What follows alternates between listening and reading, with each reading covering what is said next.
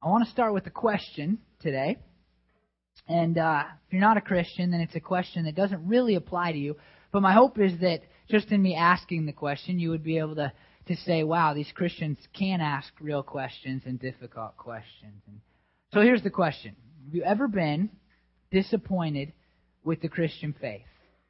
Not a question we even like coming out, right? It's like, whoa, you can't say that. But really, have you ever been disappointed with the Christian faith? I mean, there's several reasons that it might have occurred. Maybe something happened in your life and it was hard and difficult, and you've been asking God for a long time and saying, God, don't let this happen. Just take this away. Don't let this happen. And when it happened, you looked at God and you said, God, I'm trying to follow you. I'm trying to live my life for you, and then you let this happen. You may not say this out loud to God because you don't want to get zapped dead or whatever it might be, but in somewhere deep inside of you, you're thinking, is it really even worth it? If God's going to let this happen to me, is it even worth it to continue to try to live my life for Him?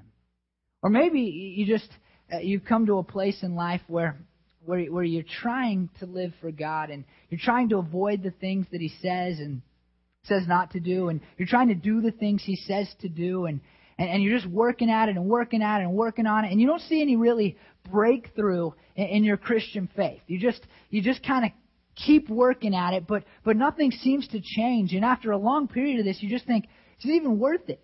I mean, I'm not moving forward. I'm just running on a treadmill, metaphorically speaking, and I'm not getting anywhere at all. And at the end of the day, you're just like, this is disappointing to me.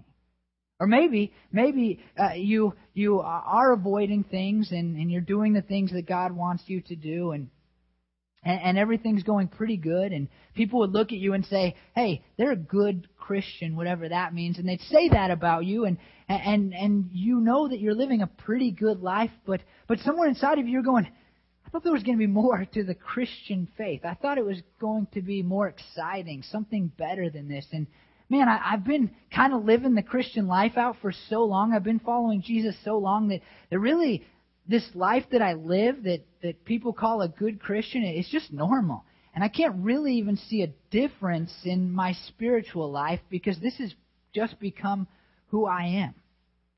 You know, I've been there, and in some ways I'm kind of there right now. Life is pretty good. I've been a Christian for a long time. I can see a lot of growth over the last few years, but I'm kind of in a point where it's just kind of normal and it lacks excitement. I'm excited about the things that are happening at the church, but as far as my own personal spiritual life, it's just kind of like, I'm kind of going through this. And if you were to look at me and ask me, and I felt like being honest, whether I would rather go to a Blazer game or do something to increase my spiritual life, I would say the Blazer game.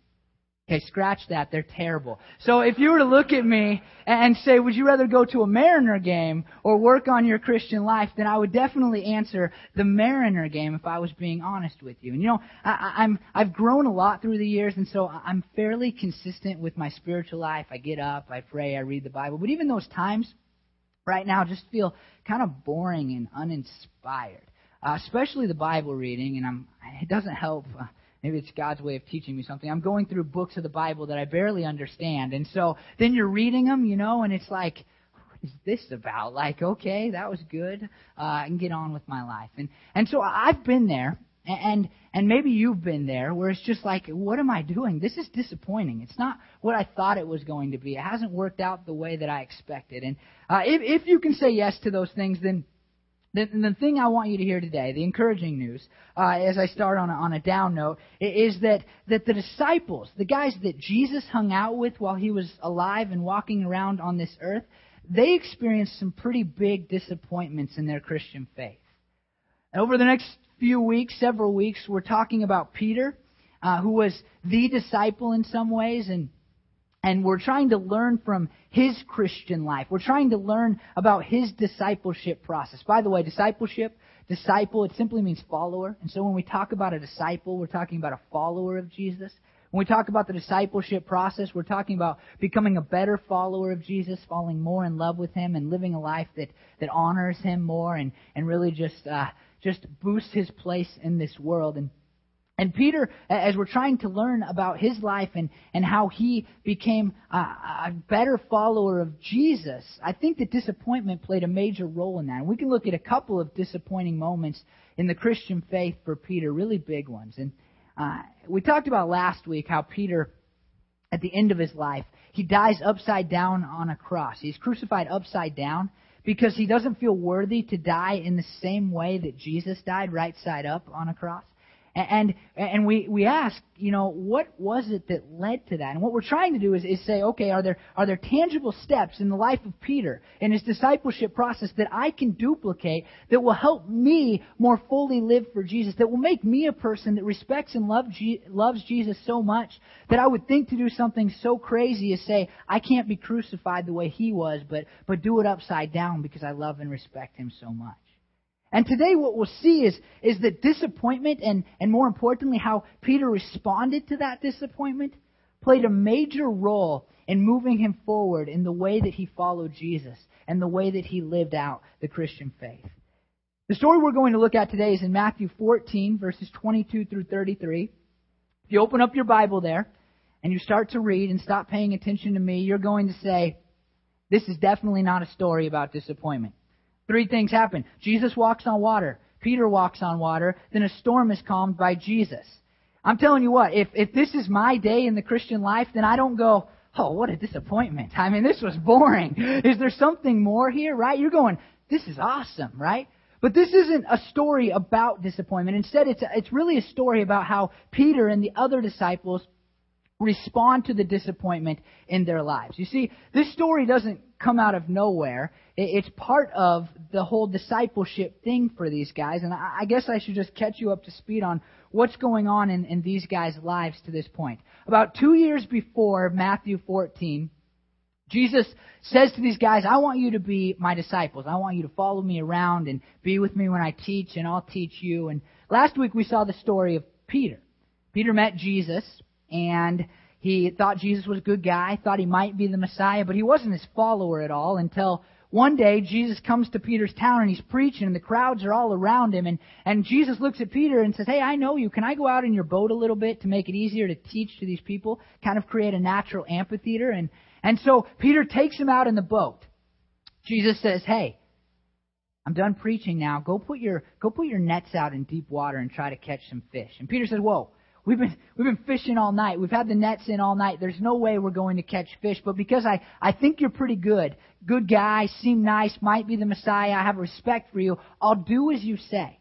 So Peter goes out and he drops the nets in, and they catch so many fish that the boat starts to sink, and they get another boat out there, and that boat starts to sink. And Peter in that moment recognizes that Jesus is somebody far greater than him. And he falls on his knees and says, I'm not worthy to be in a relationship with you. But because Jesus is loving and gracious, he looks at Peter and he says, I want you to be my follower. I want to have a relationship with you. And so Peter responds to that with a yes, and he says, sure, I'll leave everything and I'll follow you around. And so these guys have been following Jesus around for 2 years.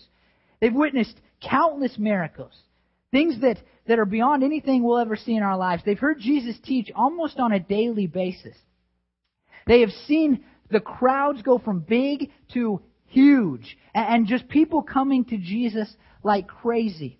And in all of this, they're thinking, this is the Messiah, the Savior.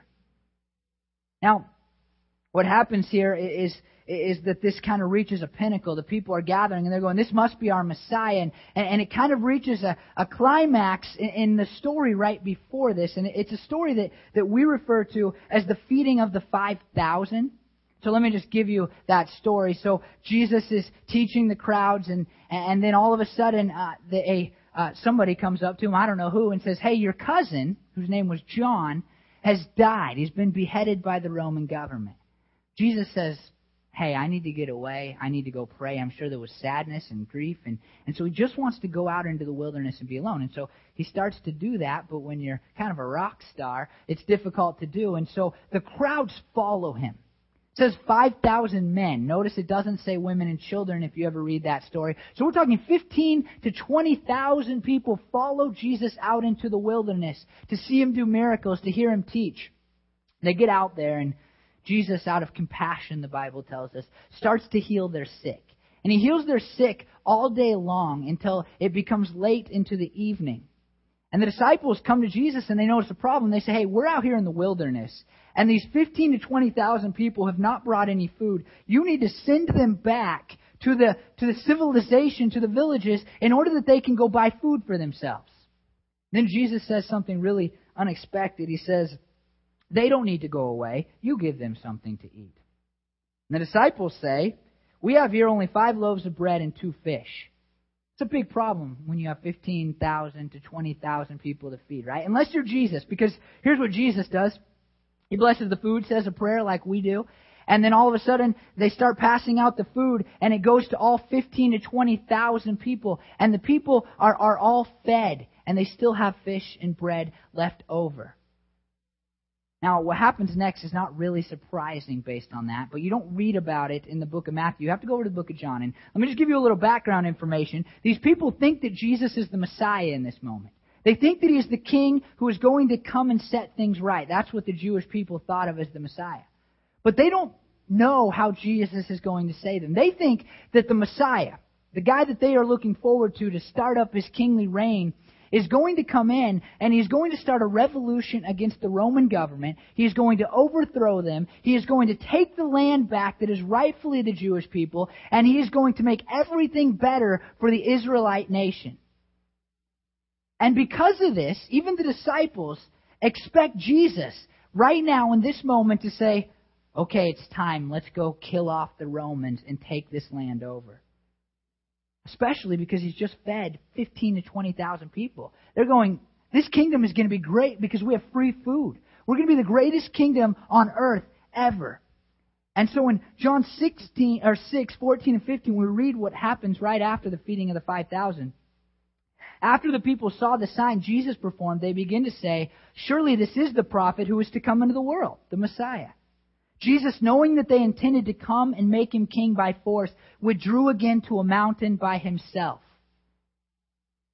They look at Jesus and say, you're the guy. You're the one we've been waiting for. And so the crowds are ready to, by force if need be, make Him their king. Now the disciples probably were not going to try to force Jesus to do anything. They knew of His power. They knew Him well enough. But you can be sure that they were amongst the people who were saying, it's time. The kingdom has arrived.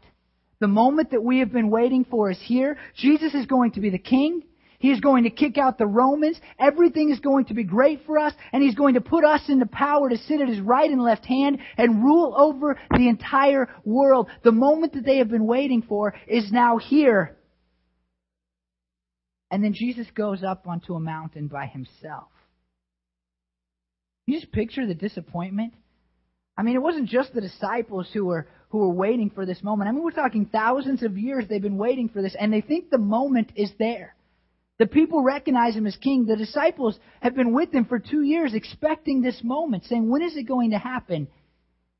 And when it comes, Jesus goes off into the wilderness by Himself.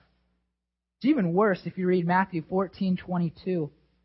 Immediately Jesus made the disciples get into the boat and go ahead of Him to the other side while He dismissed the crowd.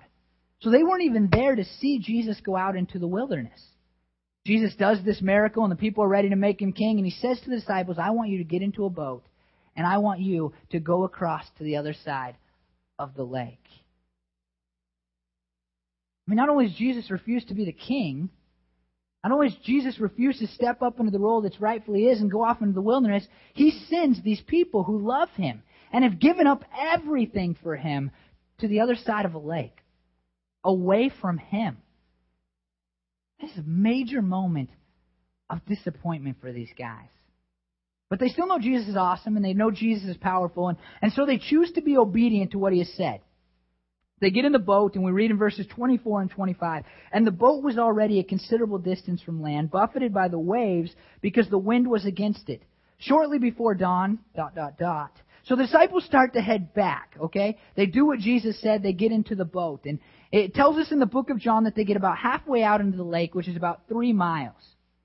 And that doesn't seem like a big deal. Sure, they've gone 3 miles, until you notice that little phrase at the beginning of verse 25, shortly before dawn. This phrase literally is in the fourth watch of the night. And in Jesus' day, what the fourth watch of the night was 3 to 6 in the morning. Now consider the situation here for a minute. You think Jesus is going to be the Messiah. The moment that you've waited for all your life is now upon you. Jesus says, I want you to go to the other side of the lake. Doesn't take over as king. And now you've spent the entire night trying to be obedient to Jesus, trying to do what he has asked you to do. I mean, put yourself in Peter's shoes for a minute. Jesus just crushed me because I thought he was going to be the king, and then he sent me away from him. My best friend and the one I love did not want me where he was in this moment. And now I'm trying to be obedient to him, and we've been up here rowing all night long, and we can't even do the thing that he's asked us to do. We've been struggling for hours and hours and hours. Can you just imagine Peter in this moment? I mean, every time that he wasn't trying to row or whatever, I'm sure he's thinking, is it even worth it? Should I just give up now? Should I quit? Can I be done with this? Can I go back to fishing? At least I'd be going the right direction in the boat with the wind behind me. He probably feels like giving up. And then we read starting in verse 25, Jesus went out to them walking on the lake. When the disciples saw him walking on the lake, they were terrified. It's a ghost, they said, and cried out in fear. But Jesus immediately said to them, take courage. It is I. Don't be afraid. Lord, if it's you, Peter replied, tell me to come out to you on the water. Come, he said. Then Peter got down out of the boat, walked on water, and came toward Jesus. But when he saw the wind, he was afraid, and beginning to sink, he cried out, Lord, save me!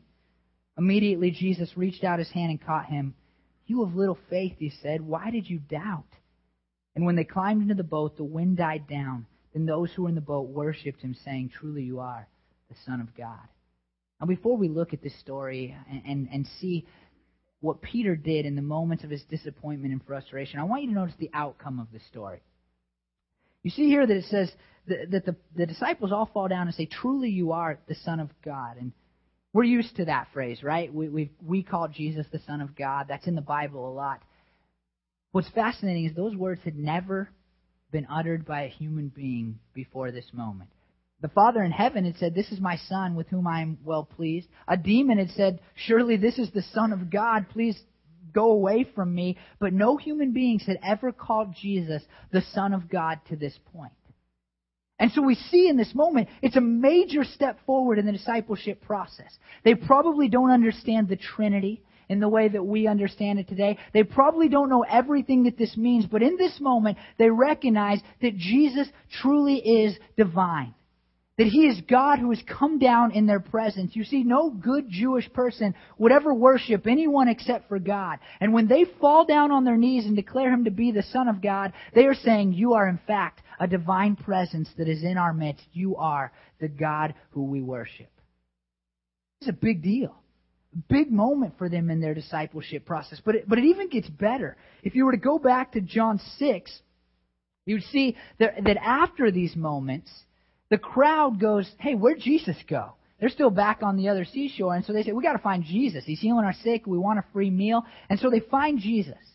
And they act like they want to be His disciples. They act like they want to be His followers. But the truth is, they only want a free meal. And Jesus calls them out on it. And then Jesus gives this teaching. And He says, unless you eat of my flesh and drink of my blood, then you can't be my followers. Now, they don't understand that Jesus is being metaphorical, and He's really saying that they need to accept His gift of salvation, that He's going to offer them by dying on a cross to save them if they will accept that gift, if they will take hold of it. They don't understand that. And so they say, this guy's teaching cannibalism. And many, it says, probably most of the people who would claim to follow Him in this 15 to 20,000 go away from Jesus. So many people leave that Jesus turns to the 12 guys that are his main disciples and says, you don't want to go away too, do you? And here's the reaction of Peter. Lord, to whom shall we go? You have the words of eternal life. We have come to believe and to know that you are the Holy One of God. See this major step forward in the discipleship process? And it comes out of the frustration and the disappointment that they experienced just a night earlier. Despite the fact that all their peers have gone away, and despite the fact that Jesus has just taught something that is still, in our day today, 2,000 years later, a difficult and argued over teaching. Peter and the disciples look at him and go, no, we're not going anywhere.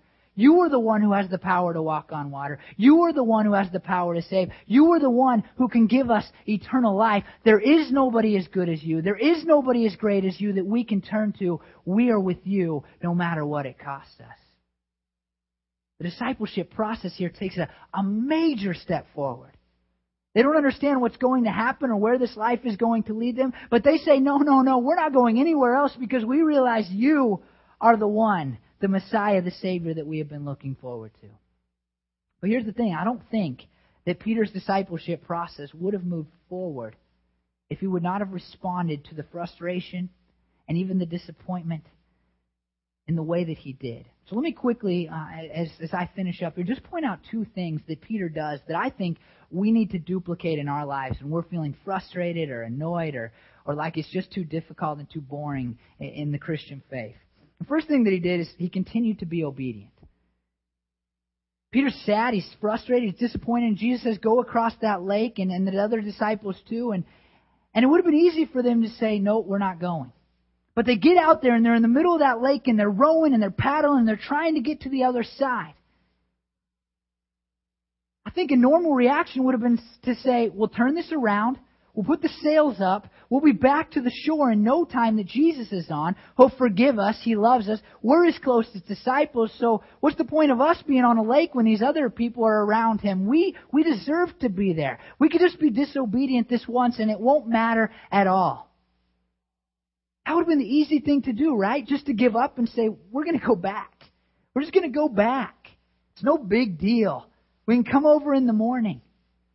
But the disciples and Peter do what Jesus has commanded of them, despite how difficult it is. And how frustrating they must have been as they were paddling into that wind. They say, I'm going to continue to be obedient to Jesus. I'm telling you what, when we're frustrated with the Christian faith, when we're thinking in our heads, God, it's got to be something more than this.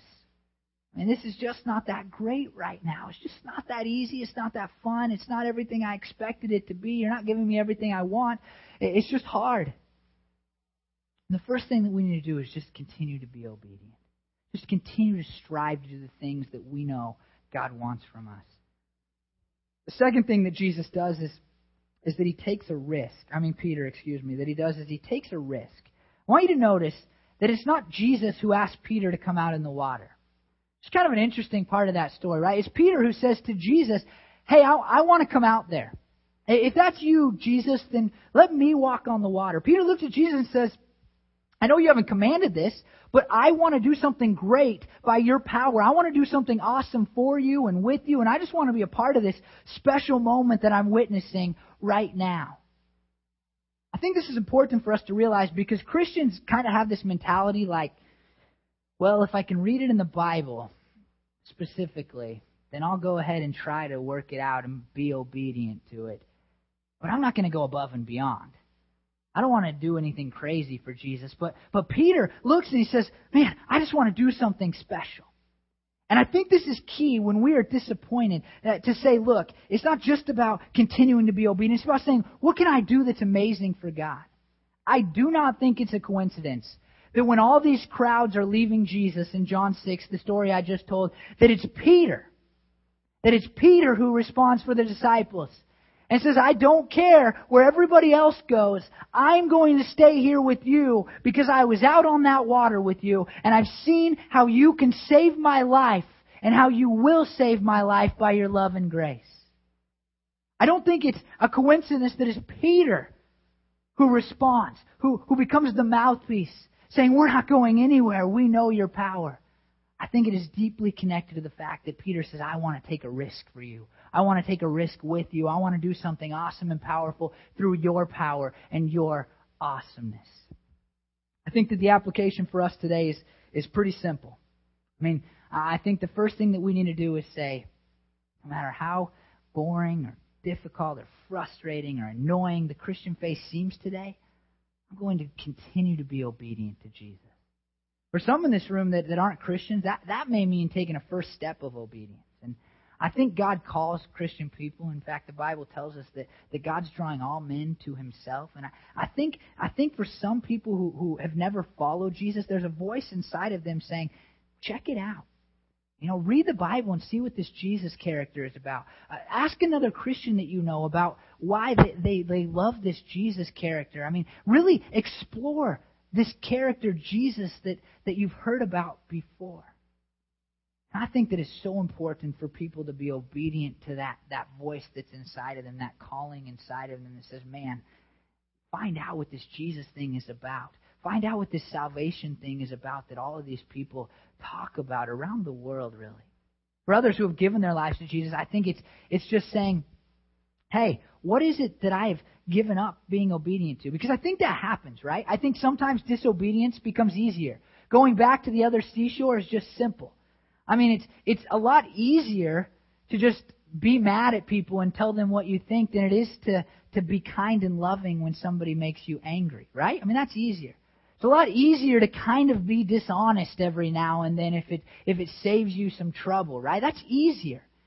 And I think for some of us in this room, we need to go, what is it that God has called me to do, that Jesus has asked me to do that I'm not doing? Or what is it that Jesus has told me not to that I've let become a normal part of life?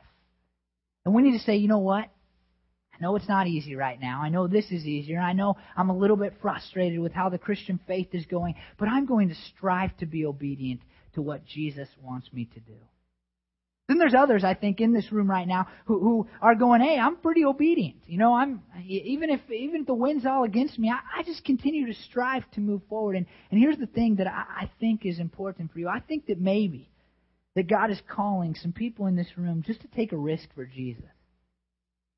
To do something for God and with God that is scary, perhaps because it is scary.